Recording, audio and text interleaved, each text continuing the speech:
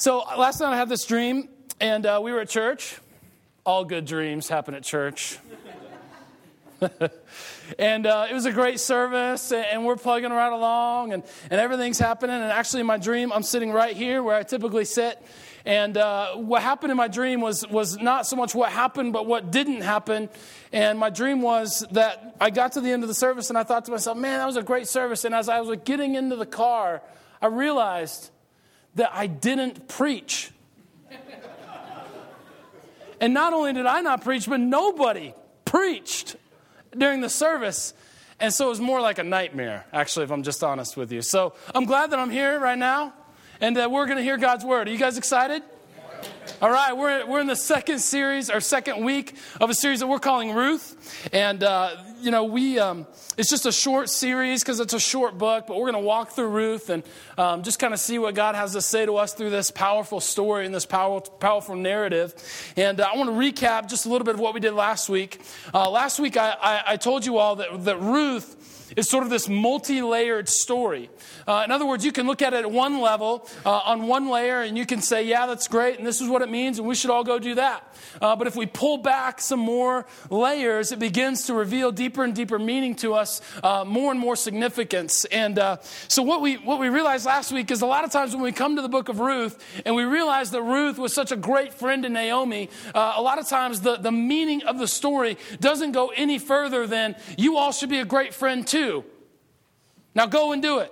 Right? And so we go and we try to be great friends. And we realize, I'm not that great of a friend, and I wish I were a better friend. And it just kind of leads to all this guilt and all this kind of stuff. And at one layer, it's really good to talk about friendship and relationship. It's a great thing to talk about how we can be good and godly friends to one another and be there to carry each other's burdens. But what we really talked about last week is what we realized that if we pull the layers back, what we're supposed to do is that ultimately this story reveals to us the nature of God. That's what Scripture is doing. From Genesis to Revelation, it's showing us the character, the person of God, often in the New Testament revealed in the person of Jesus Christ. And so when we look at this, on one layer we can say, let's all do our best to be like Ruth.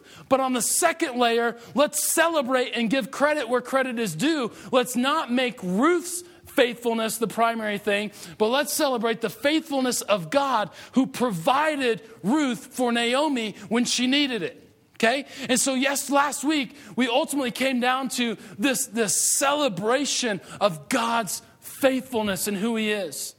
And I did a risky thing that you should never do. And that is, it's open mic night at church. And so last week at the end of the service, we opened up the floor and said, let's together just celebrate and hear about how God has been faithful to you. And the stories that we heard coming out of this were absolutely amazing. Let me say to you publicly, for those of you that stood up and were bold enough to share how God has been faithful in your life, thank you for your honesty, for your authenticity. Thank you for helping us to celebrate God, but also thank you for helping us to know God better. Because when we see God at work in other people's lives, it gives us confidence. It boosts our faith. It allows us to move boldly into the future with a strong faith and an assurance in the goodness and the faithfulness of God. So thank you for all of you that shared. If you missed it, as always, you can go to our website and stream it from the web. You can download it as a podcast so you listen to it on your iDevice. We would just love to get all these messages in your hands so that even when you miss a week, you don't miss a week. Are you with me? Okay, so that's what we want for you. So that's what we talked about last week. And this today I want to share with you a pretty simple message, but not an easy one. There's an important distinction between simple and easy. The truth that I want to share with you is very straightforward. It's very simple, but the way in which we live it out is not very easy. And in fact, sometimes when you're in the church and you've been going to a church a long time and you've been a Christian a long time, when you come to Sunday services, you're like, you know what, man, I want a deep message. And if you're here today and you want a deep message, this is probably not going to be a deep message. But let me tell you today, deep is not necessarily an increase in knowledge. Deep is taking the knowledge that you already have and applying it to your life. Oh, come on. That's deep. Right?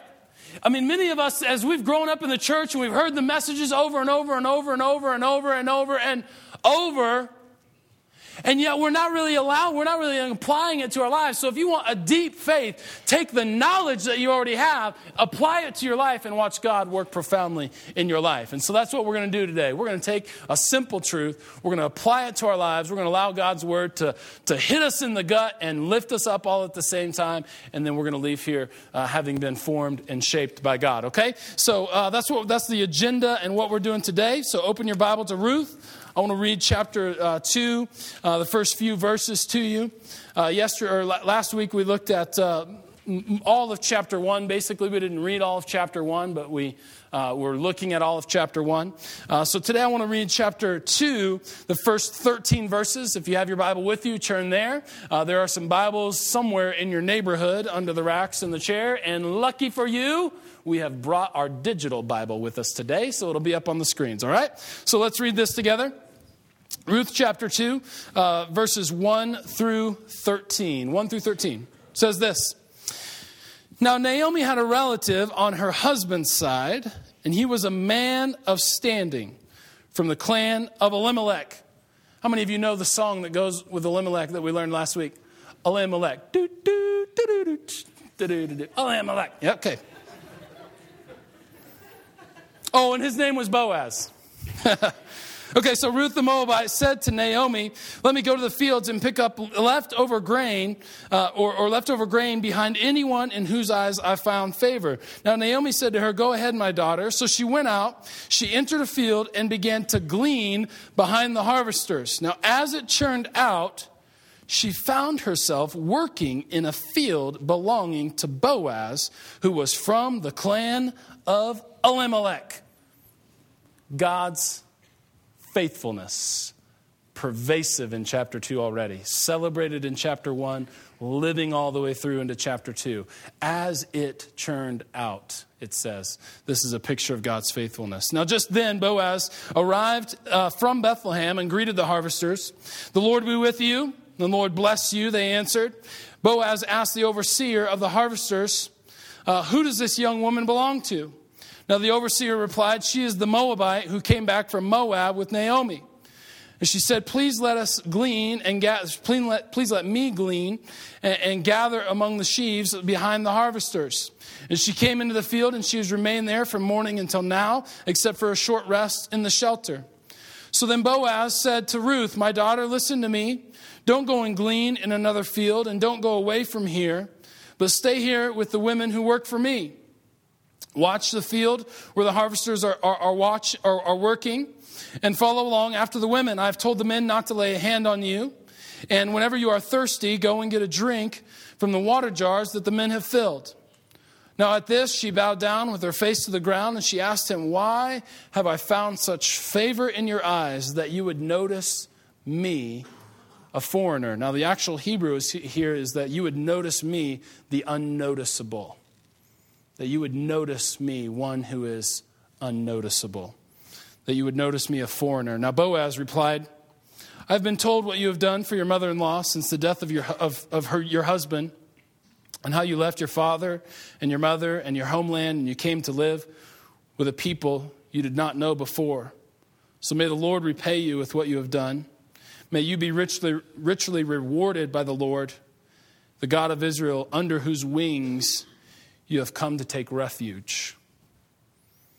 And Ruth replies, may I continue to find favor in your eyes, my Lord, she said, for you have reassured me, and you have spoken kindly to your servant, though I do not have the standing as one of your servants. This is a powerful story, and I can't wait to share what God has to say to us today. There's, again, if we look at this multi-layered story, we always have to pay attention to the details. To get to the deeper levels and to peel back the layers, we always have to pay attention to the details that the writers are giving to us. And so right from the very first part, the first verse, we learn that this man Boaz is a man of standing, is how this translation puts it. Now the Hebrew here could mean any number of things. Some other possible ways of translation could be he was simply a rich man. So he's a man of standing. He's a rich man. Another possible translation is he's a man of valor. He's very able. Or some would say a man of substance or a landowner. In other words, the writer is trying to tell us that Boaz is not someone that is, he's not just a common man. He's wealthy. He's a man of substance. He's a strong man. He's a man of standing. And so they're trying to present to us who this Boaz really is.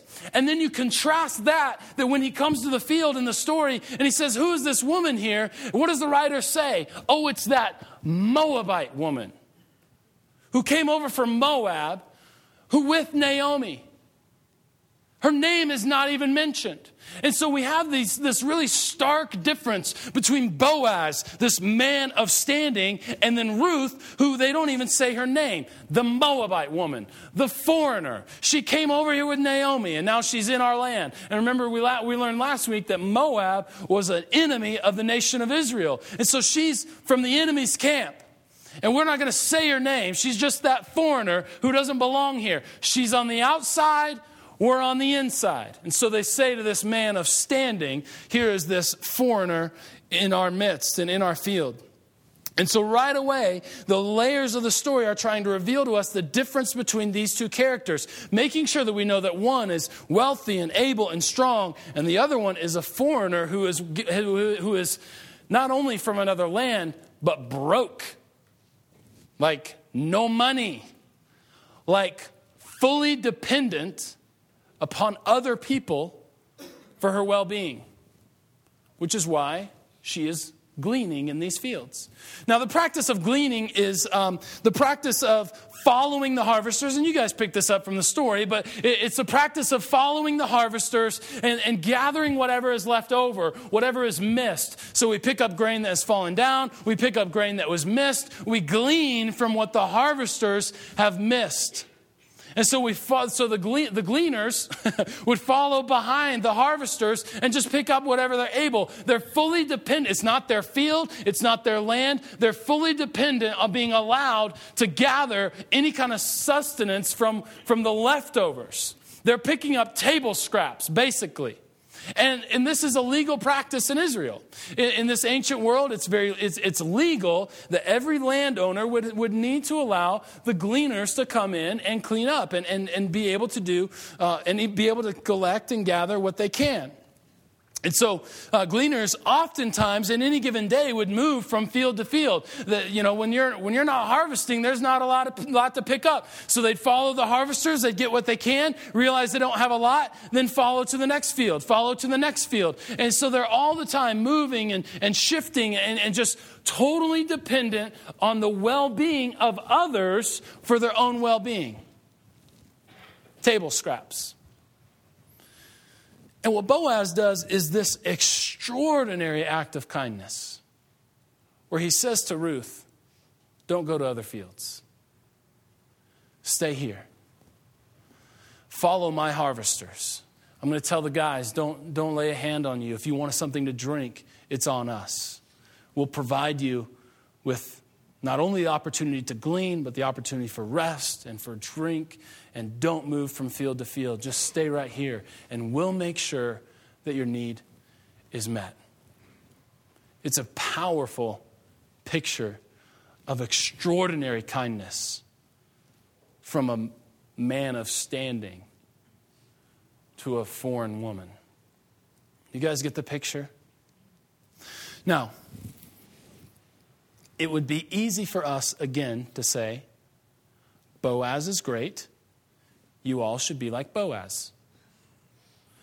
And so, but again, I think we need to peel back the layers. We need to see what is deeper in this story, what God has to offer for us. Because the reality is that even though this is a beautiful story, there's actually a hitch in the story. There's a hiccup happening here that maybe you didn't pick up on when we read it. Now, I know what some of you are thinking. You're like, a hiccup? What's wrong with this great guy helping somebody in need? How can that be a hiccup? How can that be a hitch? What's wrong, preacher? Well, here's the hitch. Boaz helps Ruth. But then did you catch on to what he said right after he helped her? He said, may the Lord protect you. May the Lord bless you. And may you find shelter under his wings. Now the metaphor here is that of a baby bird being protected under the wing of its mother, right? And so it's I was expecting some ahs. So it's kind of this little fluffy metaphor, isn't it? I mean, but that's what's happening.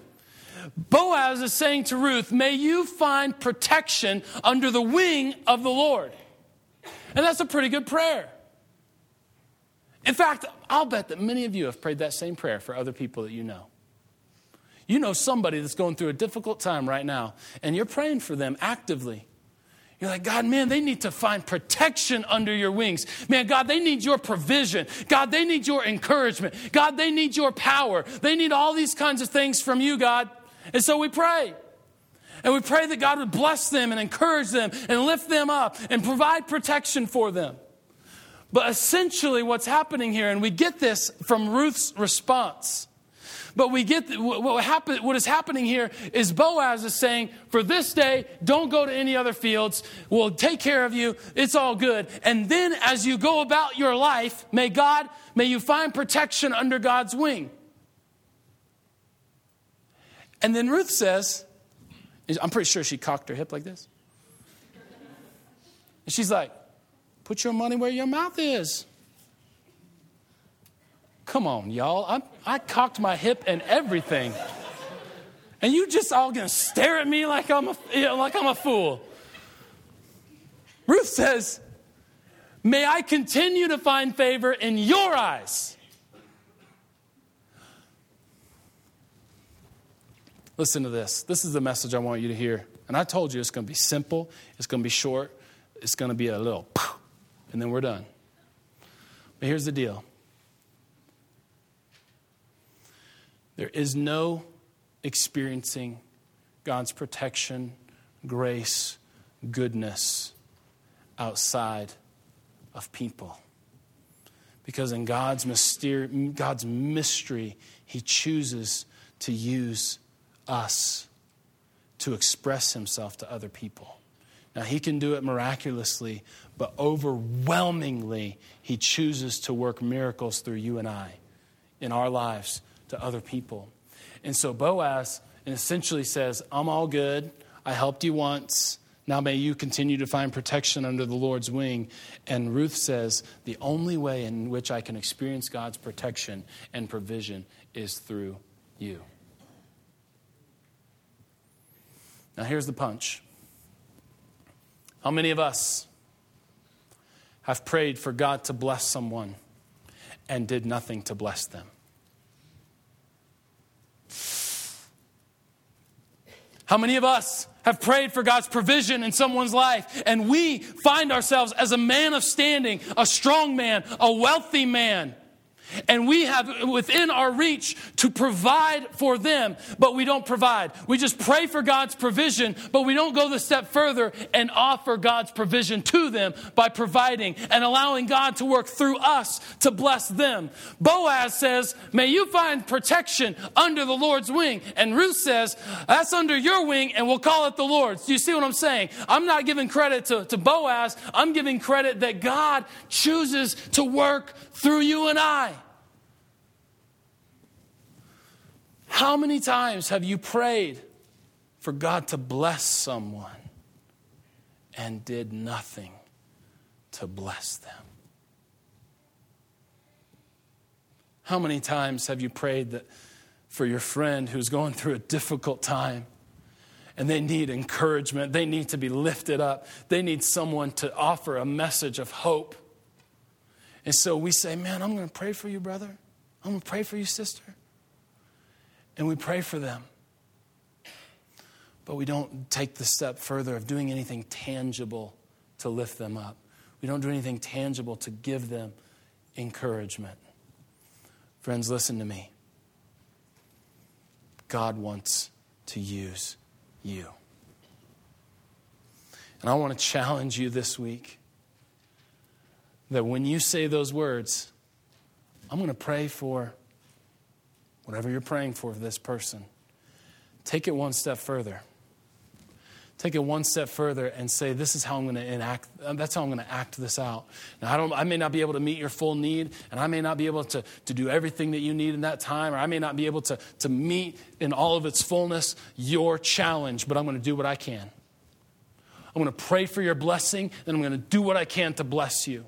But I think that's the reason that the author gives us this incredible distinction, is this man of standing, this foreign woman who's not even named, and yet this foreign woman is saying to the man of standing, the only way I can experience God's ongoing protection and provision in my life is for you to take me under your wings. May I continue to find favor in your eyes. And some of you, God has richly blessed you in a number of ways, whether it's financially or he's blessed you by walking you through a difficult journey and now you have something to offer someone who's walking through a similar journey. Whatever it is, God has richly blessed you, and he doesn't want you to stop at prayer. He wants you to pray, yes, and then allow God to work through you to be the answer to that prayer. But I wonder how many times we make the mistake of maybe just stepping in, dropping our little drop in the bucket. We help out, and then we say praying is good enough. Prayer is all we have left. Have you ever heard that? All we can do now is pray. No, I'm not so black and white or so ignorant to believe that that's not sometimes true, but I wonder how many times that we say all we can do is pray when in fact God is saying, I want to use you in this situation. Yes, I want you to pray, but I want you to go one step further.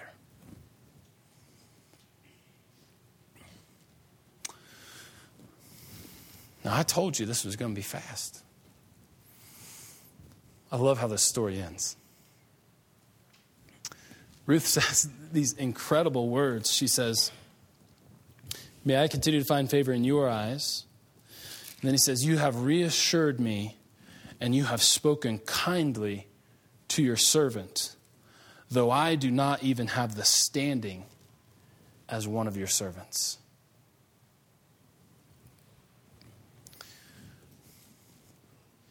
In serving Ruth, he raised her up. Put yourself in Ruth's position. A foreigner living in the land of the enemy, knowing no one, and yet committing yourself to your mother-in-law, Naomi. Fully dependent on the abundance of other people for you to gather your scraps. That's a pretty dehumanizing position. When you want a big dose of humility, put yourself in Ruth's shoes in Ruth chapter 2. A dehumanizing situation, and Boaz comes along and he lifts her up. She says she calls herself his servant, though she doesn't have the standing as one of her servants. She moves up in rank. She moves up in rank from foreigner to servant. Now, that doesn't sound like a lot, but in that process, a foreigner who's thrown away, name won't even be mentioned, fully dependent upon other people to gather their table scraps, and he moves her up to the standing and the rank of a servant. And in that moment, she is humanized and she is given dignity in that moment. Listen to me, church. When God uses us to serve other people, it helps us to humanize them. It helps them to bring back their dignity.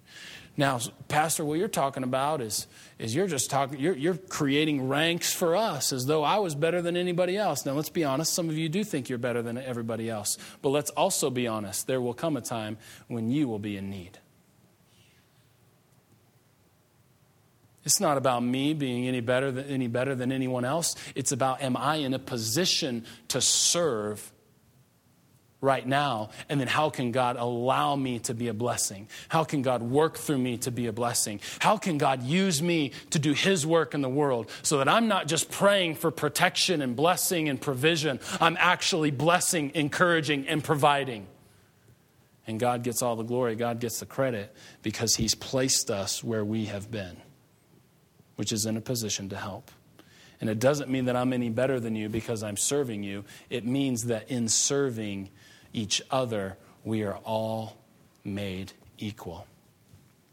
Imagine someone in the army who overnight their rank changed. Now, I don't have a lot of military experience or exposure, but what if overnight a private was raised in rank to a sergeant?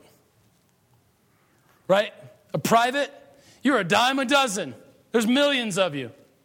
A sergeant, all of a sudden you go from invisible to noticed. All of a sudden you go from peon to respected.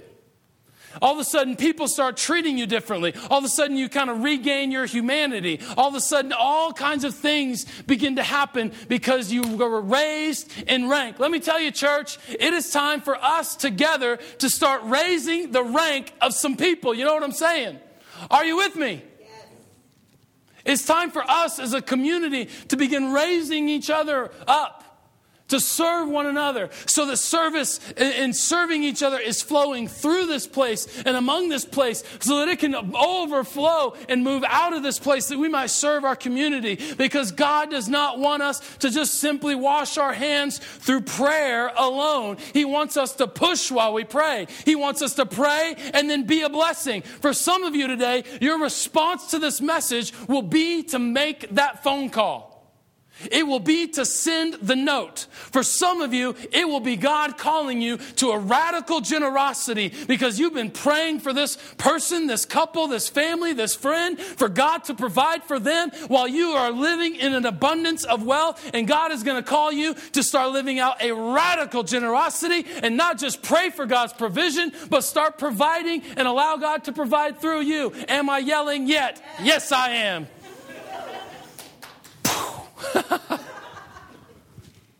Church, let us learn from the layers of this story that God wants to use us.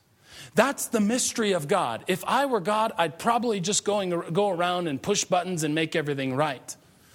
But God in His wisdom has chosen to use you and I. Let us not step out of the game and call it prayer. Let's step into the game by praying. I'm not negating prayer. Hear me correctly.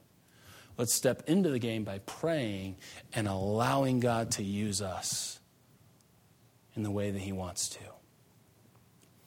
I love Ruth's discernment here. May I continue to find favor in your eyes, Mr. Boaz. Now, as we read the rest of the story, what we learn is that this foreign woman and this man of standing, as they serve one another, they are made equal and get married. Now, all of your stories won't end that way, even though some of you hope they will. But it's this grand picture of God through honoring service and allowing us to God to work in us so that He might work through us and work among us that makes us all equal so that we can serve one another. Now, let me tell you some of the ways that we're trying to do this as a church. Our impact ministry, and this is not like a sermon with an infomercial at the end. It's like we're not, starting any new campaign or anything. I just want to tell you how we're trying to live this out as a church. Our ministry structure and how we go about ministry is very straightforward and simple in this church. Our mission is to present Christ as Savior, pursue Christ as King, and partner with Christ in service. We have 3 major ministries to live that out. That's it. That's what we do. Age level ministries, we're not the one-eared Mickey Mouse where age levels are kind of over here on the side of the church, barely connected. We ask them to present, pursue, and partner, but in age-appropriate ways. And so when it comes to partner with Christ in service, we have our impact ministry. Sometimes you'll hear impact, and it's a little logo on your fancy bulletins and all this kind of stuff. Well, we're making a shift in our impact ministry. And one of the new initiatives that we're looking at is realizing that the homeless community in our city is dehumanized in a number of ways. Like people don't make eye contact with them. Like people, and you can't get a smile if you can't get eye contact. And so imagine feeling totally invisible because of the assumptions that people will make about you because of the way that you're dressed or where you're sitting on the street. And so people refuse to make eye contact. They won't offer you a smile. And all of a sudden you become invisible and you become dehumanized. And so one of our new initiatives is to realize the humanity of those who have found themselves homeless. And one of our tendencies is to say, well, it's all their fault. They could just hold down a job if they could just this, or if they wouldn't spend all their money on drugs and yada, yada, yada. And we don't know their story. Those are not safe assumptions for any homeless person that we see. And yet those are the assumptions that we take to them, and we dehumanize them, feeling like they're going to ask us for money, so we look the other way. What we want to do is we want to reach out to the homeless community and begin to give them their dignity back, to rehumanize them. And so part of what our initiative is and what we want to do is we want to invite them into our welcome center where we can offer them food, but that we can also give them a haircut or a fresh shampoo, or where we can, some of you ladies are in beauty school and you know all about the manicures and the pedicures, and we want to be able to offer those. And we know that many of you cut hair. And so we want to be able to come alongside this community that is totally dehumanized and say, God loves you, you're human, and we want to give you your dignity back. Because guess what? When you do that, they can go into a job interview with more confidence. It's not just about a fresh haircut for their job interview. It's about a fresh haircut and a new sense of confidence and a new dignity and a rehumanizing. That's what we want to do. And we don't know all the details yet, and we're still working them out. But I wanted to give you just a heads up of what's in the works as we seek to live this out as a community. Because it would be one thing for us to sit in our little nice chairs with all of our nice little clothes on Sunday morning and say, God bless this community who's in need. Where God says, thank you for your prayer. And the answer to the prayer is you. And you're like, God, for real? Have you ever said that? For real?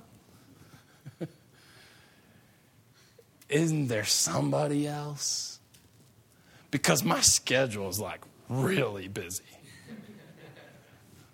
You know? And I wonder how many times while we pray for God, God's answer back to us is, I want to use you. That's what I want to say to you today. That many of you are the answer to the prayer that you're praying. And God is waiting to use you in powerful ways. Can we do that? Can we together as a community commit to start raising people up in rank and to start serving one another and allow that service to overflow in this church?